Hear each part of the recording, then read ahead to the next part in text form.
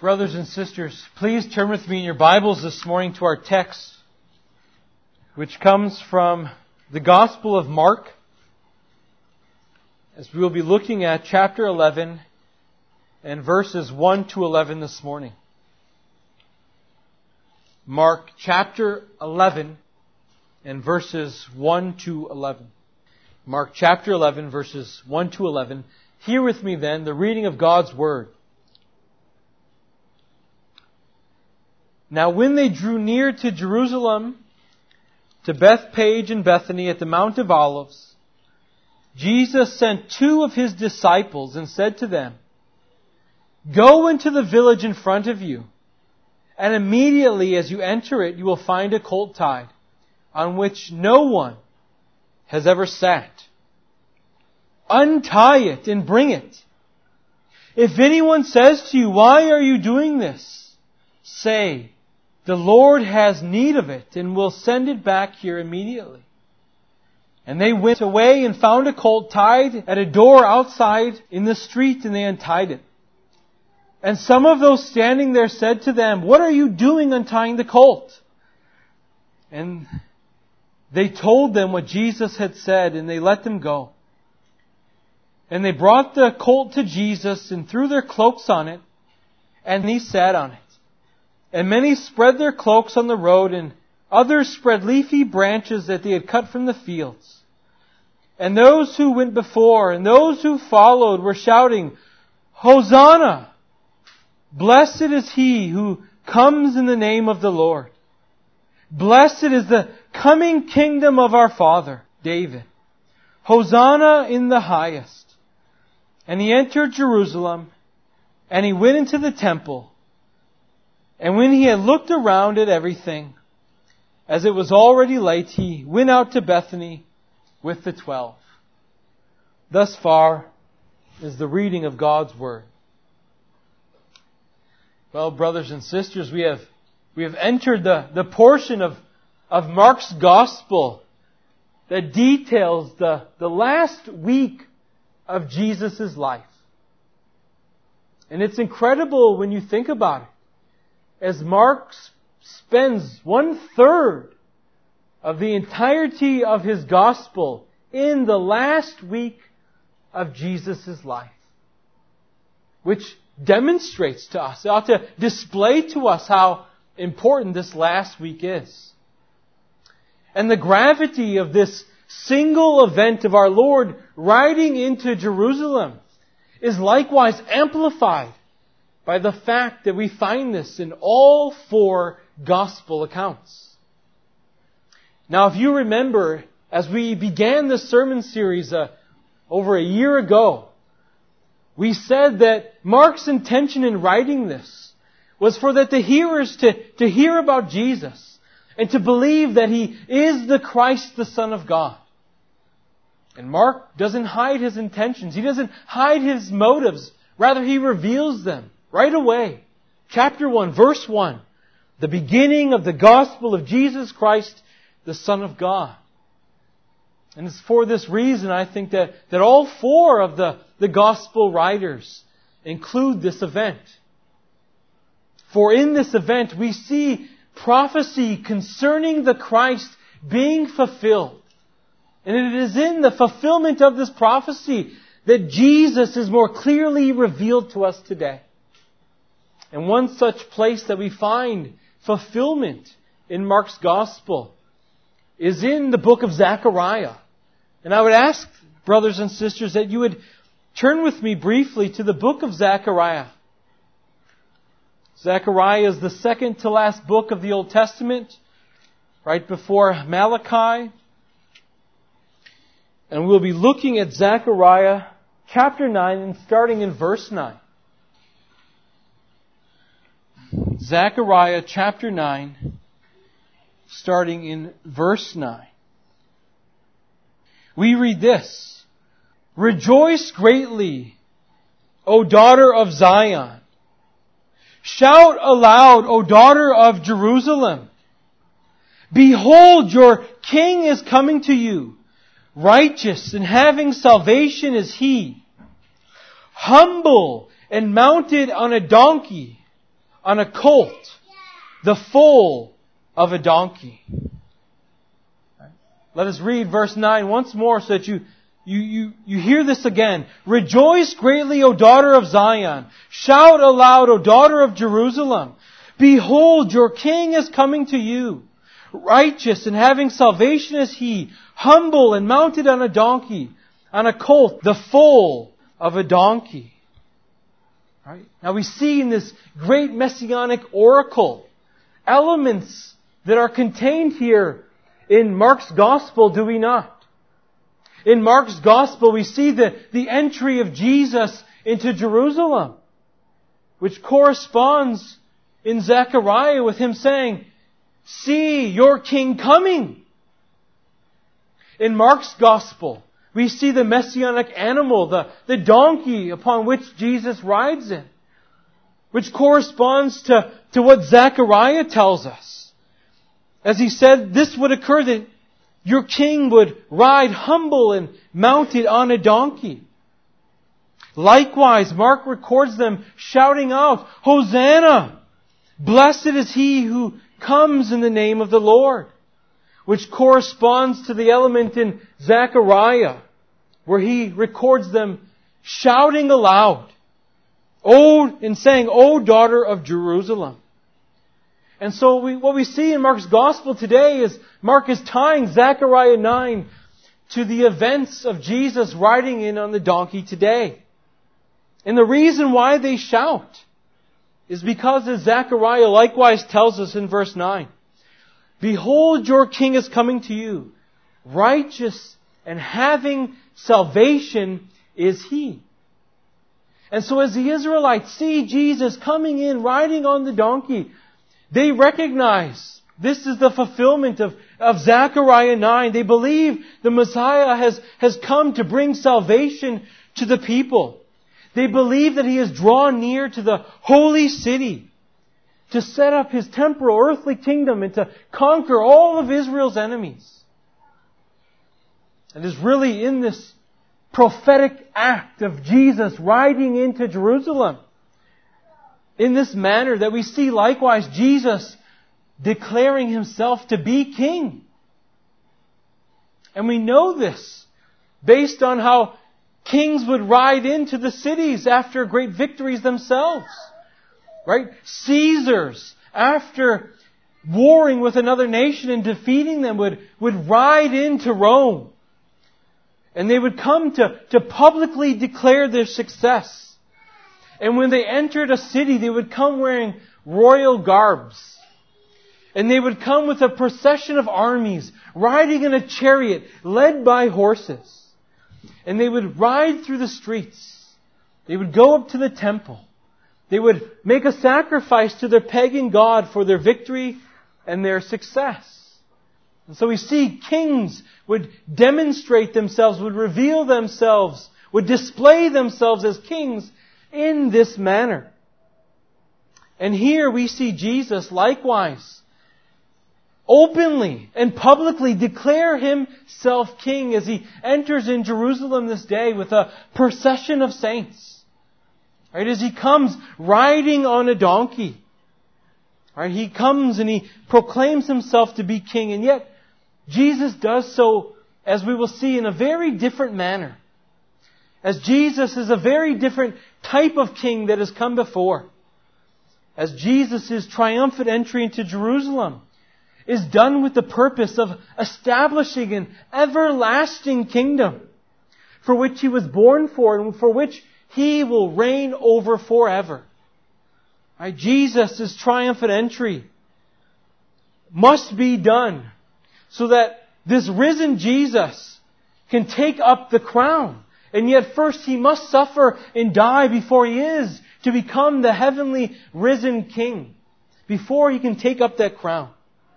And so then our goal this morning, brothers and sisters, is to unpack these first 11 verses of chapter 11 in light of the fact that as Jesus rides into Jerusalem, He declares Himself to be King. And we're going to ask then what it means for God's people who are subjects to His heavenly reign, which I think the the text intends for us to draw out this morning. And so we are going to do this then in 3 points, and the 3 points are these. First, obedience to the King. Obedience to the King. Second, honoring the King. Honoring the King. And third, blessings of the King. Blessings of the King. So first, obedience to the King. Look with me once more in Mark chapter 11, beginning in verse 1. Now when they drew near to Jerusalem, to Bethpage and Bethany, at the Mount of Olives, Jesus sent 2 of His disciples and said to them, "Go into the village in front of you, and immediately as you enter it, you will find a colt tied on which no one has ever sat. Untie it and bring it. If anyone says to you, 'Why are you doing this?' say, 'The Lord has need of it, and He will send it back here immediately.' And they went out away and found a colt tied at a door outside in the street, and they untied it.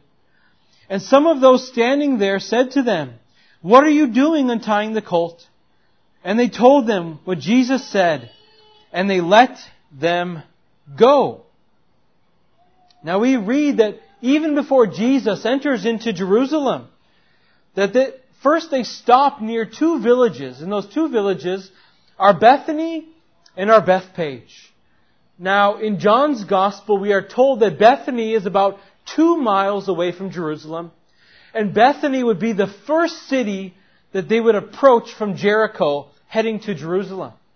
And so they stop in Bethany, and presumably then, Jesus asked these 2 disciples to go into Bethpage, which was ahead of them, and to go retrieve this colt that would be tied up. And in verse 4, then we are told that these 2 disciples went away and found the colt outside, tied up, and untied it. Now, as His disciples, not knowing what Jesus knew, they must have been saying when Jesus told them to do this, "What an odd request." Right? What a strange request this is for us to do. Right? We've been traveling with Jesus for so long now. On 3 occasions He has told us that the purpose of our journey is to go to Jerusalem, where He must be delivered up and killed.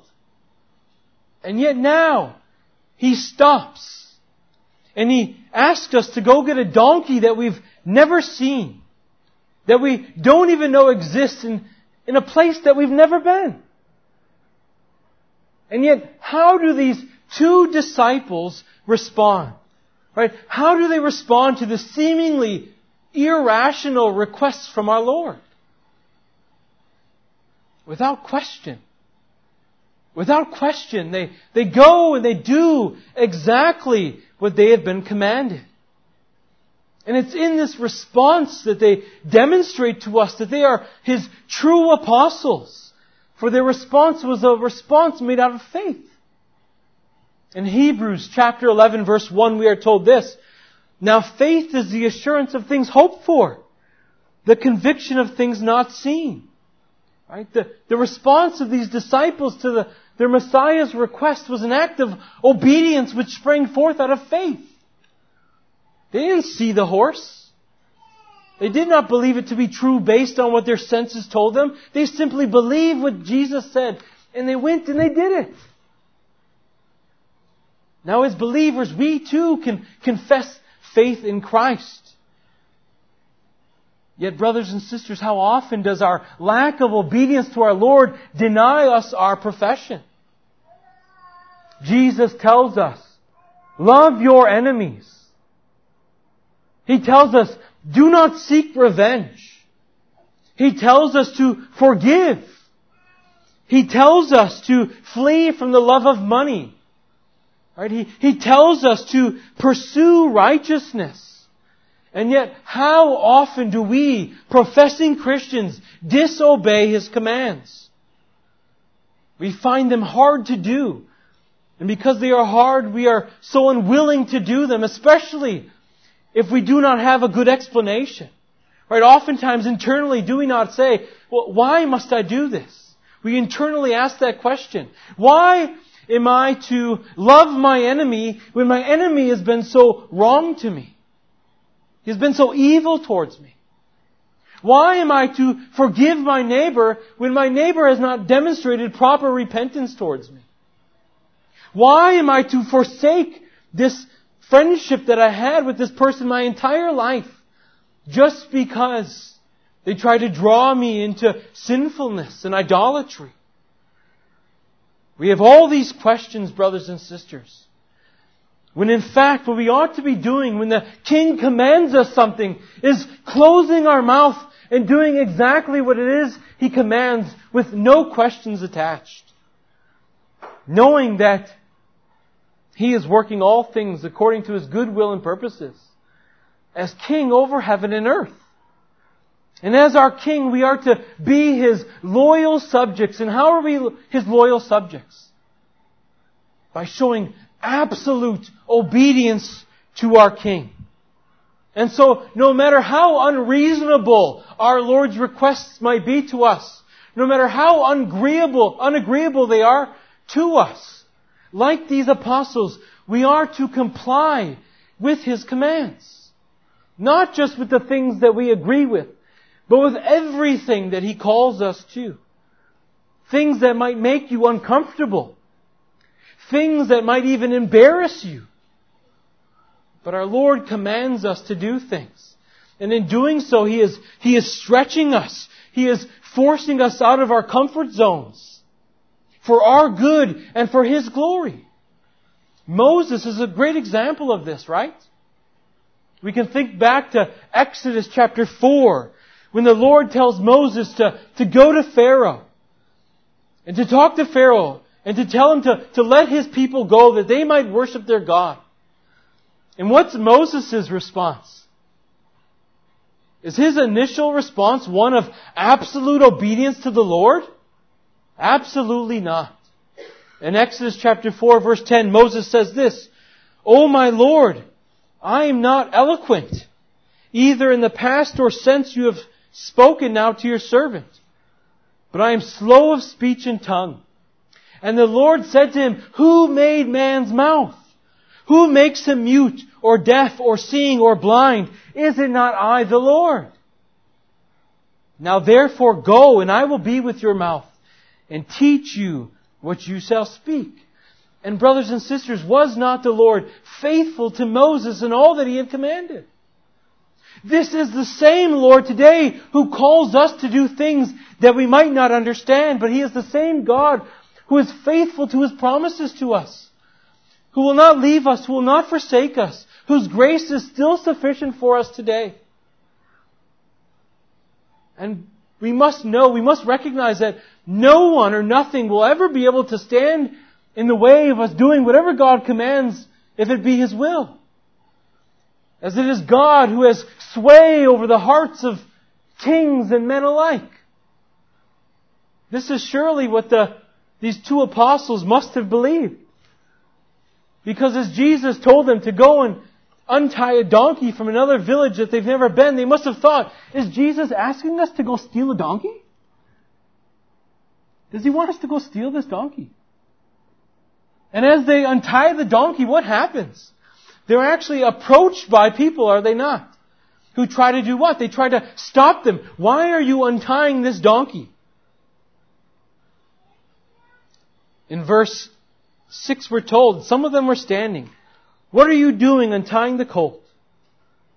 And they must have initially thought to themselves, uh-oh, we're caught red-handed. But what did they remember? They remembered exactly what Jesus had commanded them to say. And so they said to them, "The Lord has need of it." And when they obeyed the Lord's command and said what the Lord had commanded them, the men let them go. And it is because God moved those men to let them go. That is because when the King of heaven and earth wills something to happen, it surely will come to pass. This is what King Nebuchadnezzar found out, did he not? When he had his kingdom taken from him. We're told in Daniel chapter 4 verse 35 that he says this, that the Lord does according to His will, among the host of heaven and among the inhabitants of the earth, and none can stay His hand or say to Him, "What have you done?" And so it is our duty, brothers and sisters, as His loyal subjects, to obey His commands, to trust them, and just believe that He will carry us through them. And that means what we must do is make the will of God our will. We must make the mind of God our mind. As we are told to bring every thought captive to obey Christ. And I know that this is difficult. This is hard. This goes against our nature. And so as people, as God's people, we must labor then. After true obedience which comes by faith, we must labor over walking faithfully before the Lord. Because our King is not just any king. Our King is the King of kings. He is the King of kings. He is a great King. He is a King who is great in and of Himself. Kings of the earth are made great by their subjects. But our King is great in and of Himself. Likewise, we are to obey our King not only because He is great, but we are to obey Him because He is glorious. This is what David tells us in Psalm 24 verse 10. He says, "Who is the King of glory? The Lord of hosts. He is the King of glory." You see, other kings have objects, have garments, have robes that display to others their glory. But our King is clothed in His own glory and righteousness and majesty and splendor. Likewise, we are to obey our great King as He is all powerful. Right? The kings of the earth are made powerful by their armies, by their subjects. Our great King is in need of no assistance as He is all powerful in and of Himself. And so since God is a great, glorious and mighty King, should we not trust and obey all of His commands? Right? Should we not trust every word of Scripture that He gives to us? Should we not obey every single command that He tells us to obey?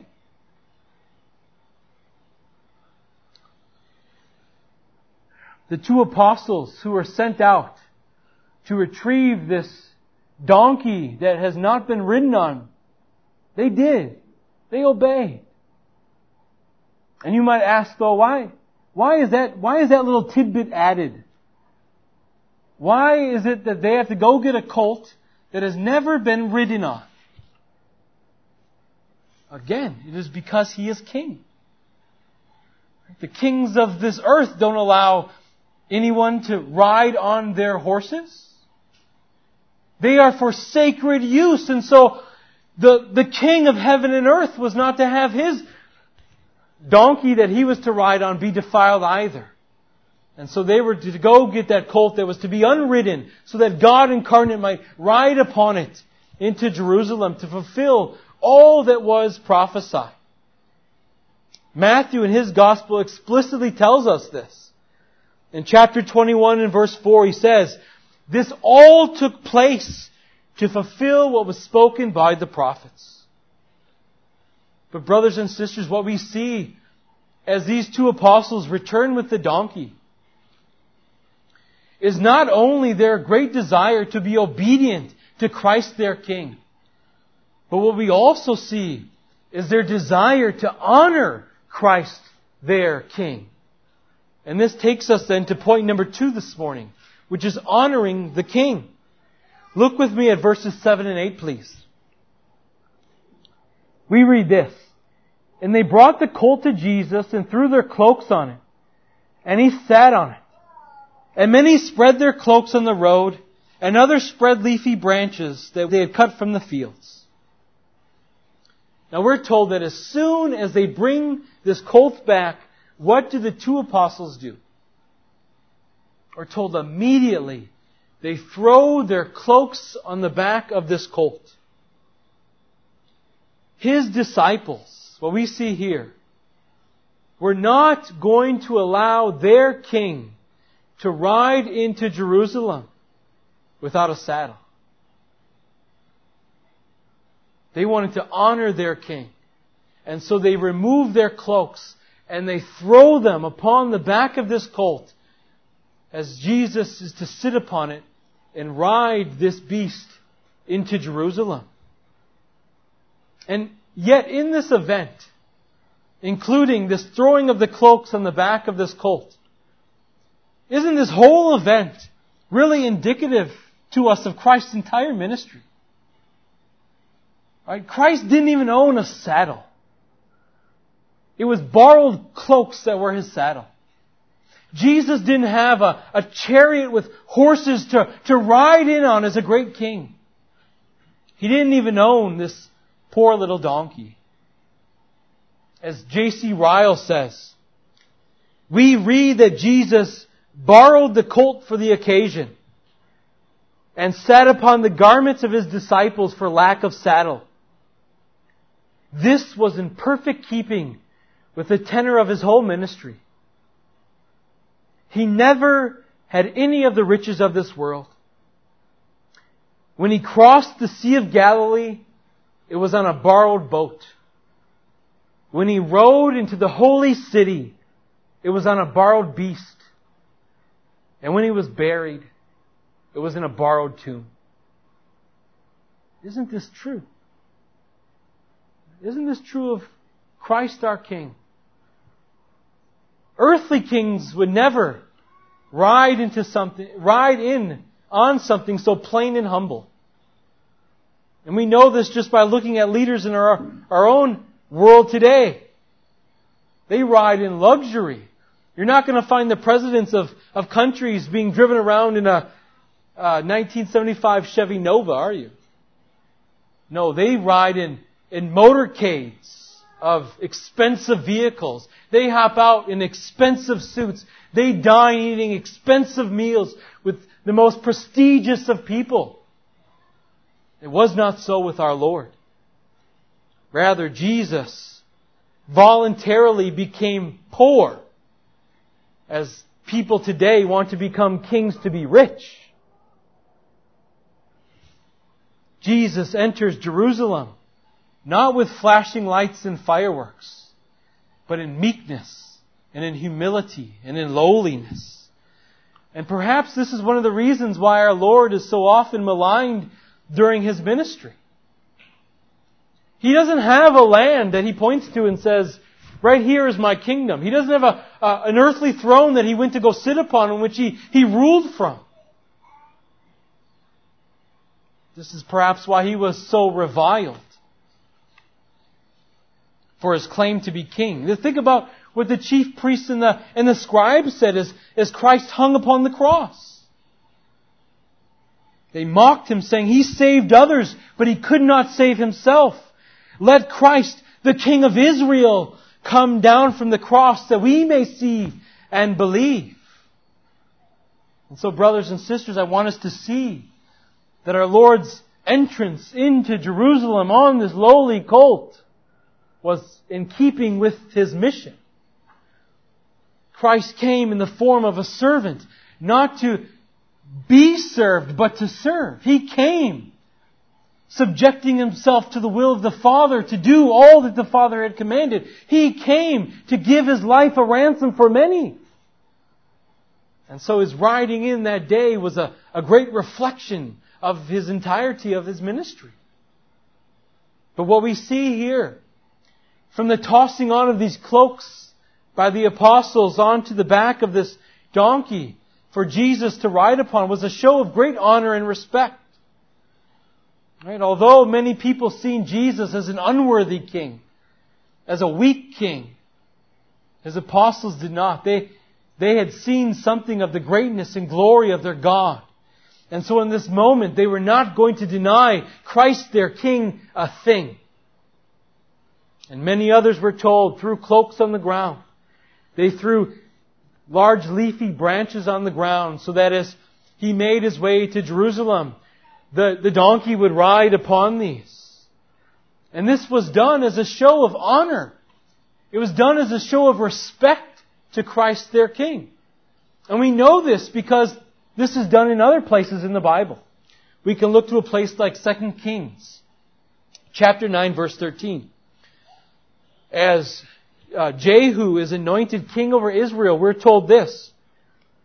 Then in haste, every man of them took his garment, put it under him on the bare steps, and they blew the trumpet and proclaimed Jehu king.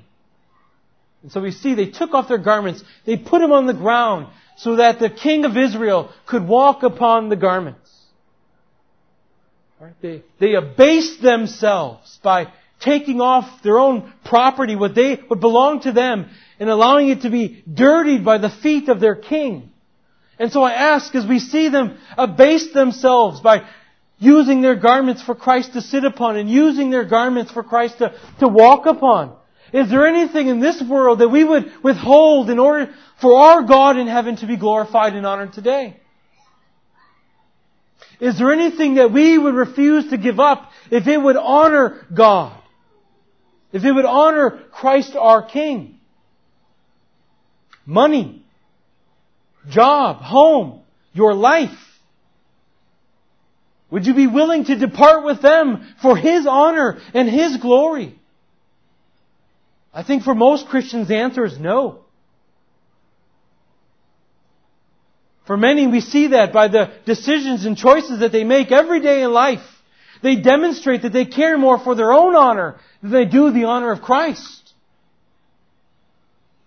Professing believers today dishonor God every day, living contrary to His Word. Believing and professing saints today dishonor God through their unrepentance of sin. They dishonor God by being slack and negligent in their worship of their Almighty God. And so we should ask, how do we honor then Christ our King? How do we honor Him? Well, we honor Him by heeding and obeying His voice, which proceeds forth from His Scriptures, which you hear today.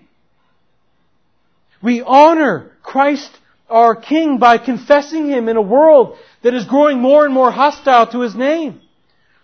We honor Him by fearing Him, by showing proper reverence and awe for Him.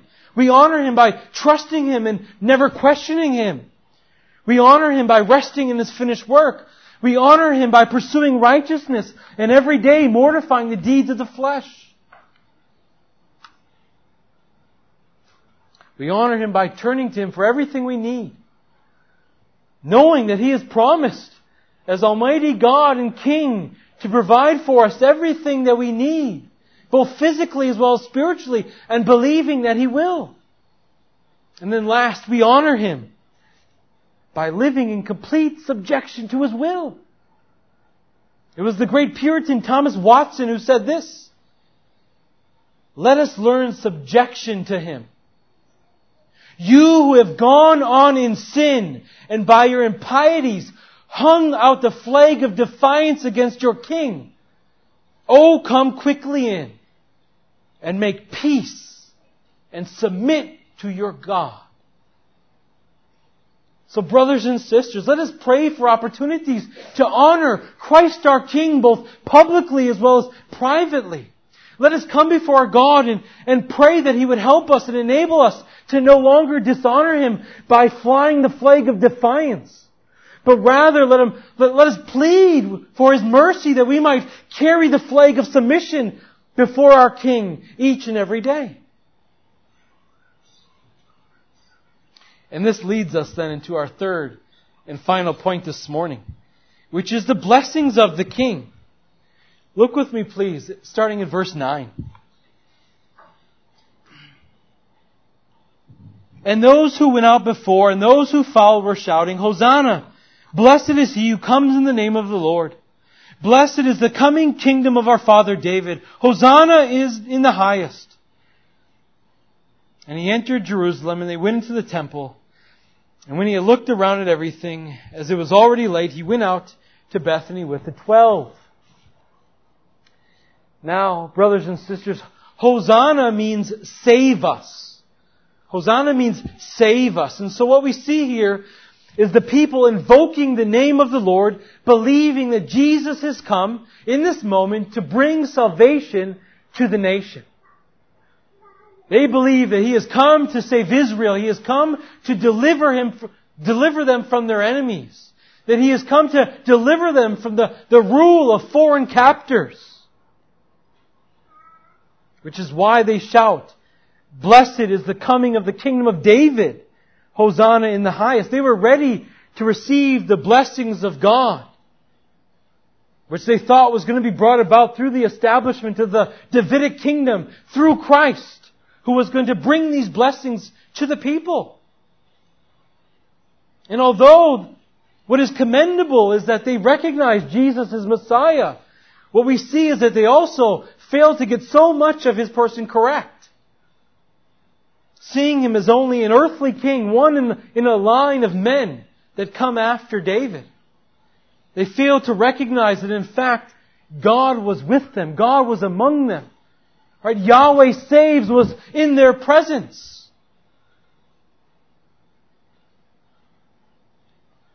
They fail to recognize that the salvation that He was bringing as He journeyed into Jerusalem was one that He was going to secure for them, not to free them from their physical enemies, but instead He was to free all of those who were to believe in His name from the enemy of sin.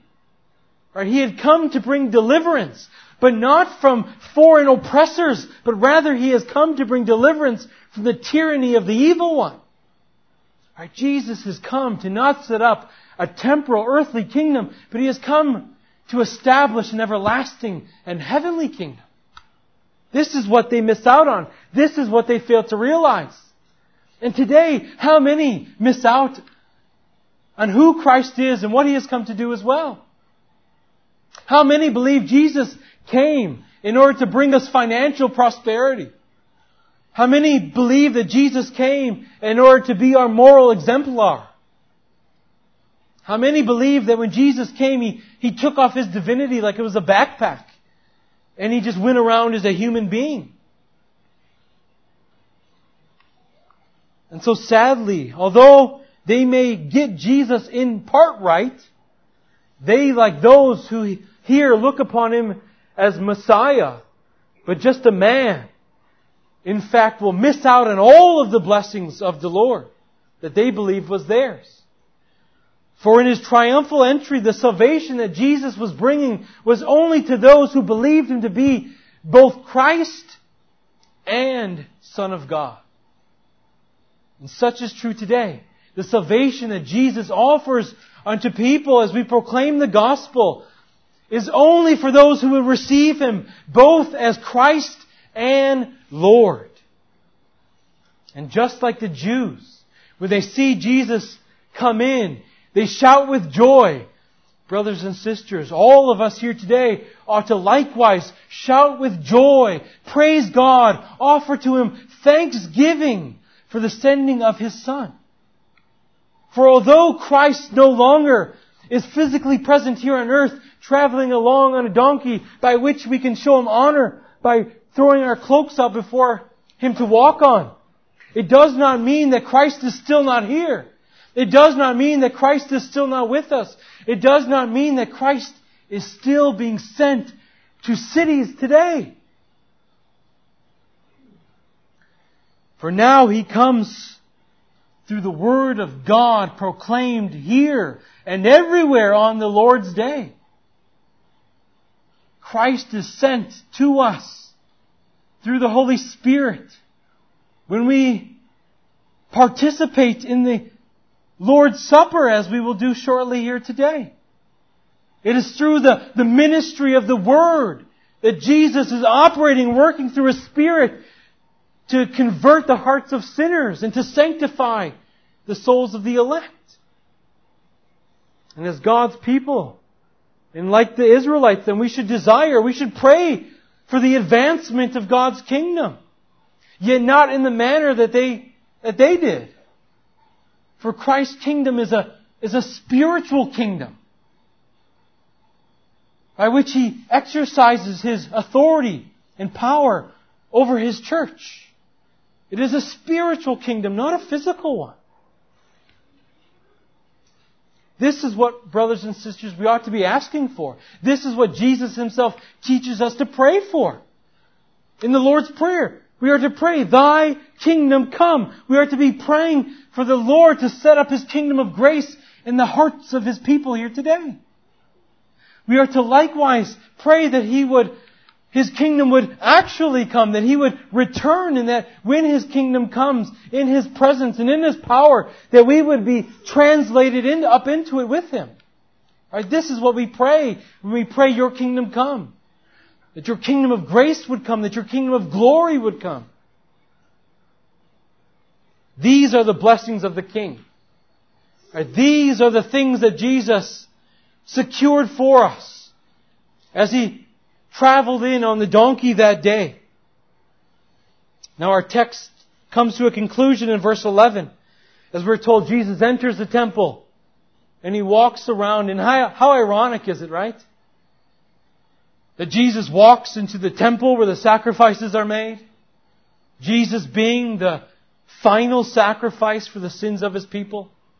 And He looks around and He probably sees it being profaned and desecrated. And so this is why the very next day, on Monday, He will return, which we will take up together next week. But as we close, I want us to see that throughout the Gospel, throughout this encounter here that we have read about, Jesus is orchestrating every event in His life. Right? Nothing happens apart from the time that it is supposed to happen. Right? He knows the right time for everything to occur, and in the manner it is to occur, and in the place that it is to occur. And so He's orchestrating and enacting every event that is happening. And as we see here on Sunday, the first day of the week after the Jewish Sabbath, Jesus enters into Jerusalem, just days away from His death. Just days away from His victory over sin, death, and the devil. On an unridden, borrowed donkey. In all meekness. Without pomp and circumstance. With cloaks for His saddle. Anticipating His own humiliation on the cross. Yet knowing that by it, He will enter into the heavenly Jerusalem. As the heavenly temple. To reign as our heavenly King. And with it, He will bring blessings to all the nations. Please bow your heads with me in prayer.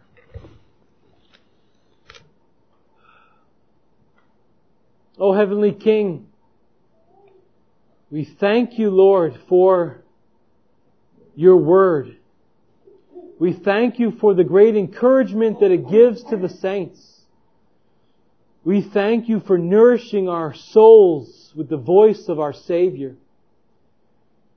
We ask, Lord, that You would make the reality that Christ is our King more real to us. That we might live in greater obedience to Christ. That we might be willing to show honor to Christ, even if it means dishonor to ourselves. And that we might look to the blessings that we have in Christ our King. So Father, we ask that You would, by Your Spirit, apply the truths of Your Word to our hearts. That You would cause us to live out all that You have taught us this week. And we ask this in Christ Jesus' name we pray. Amen.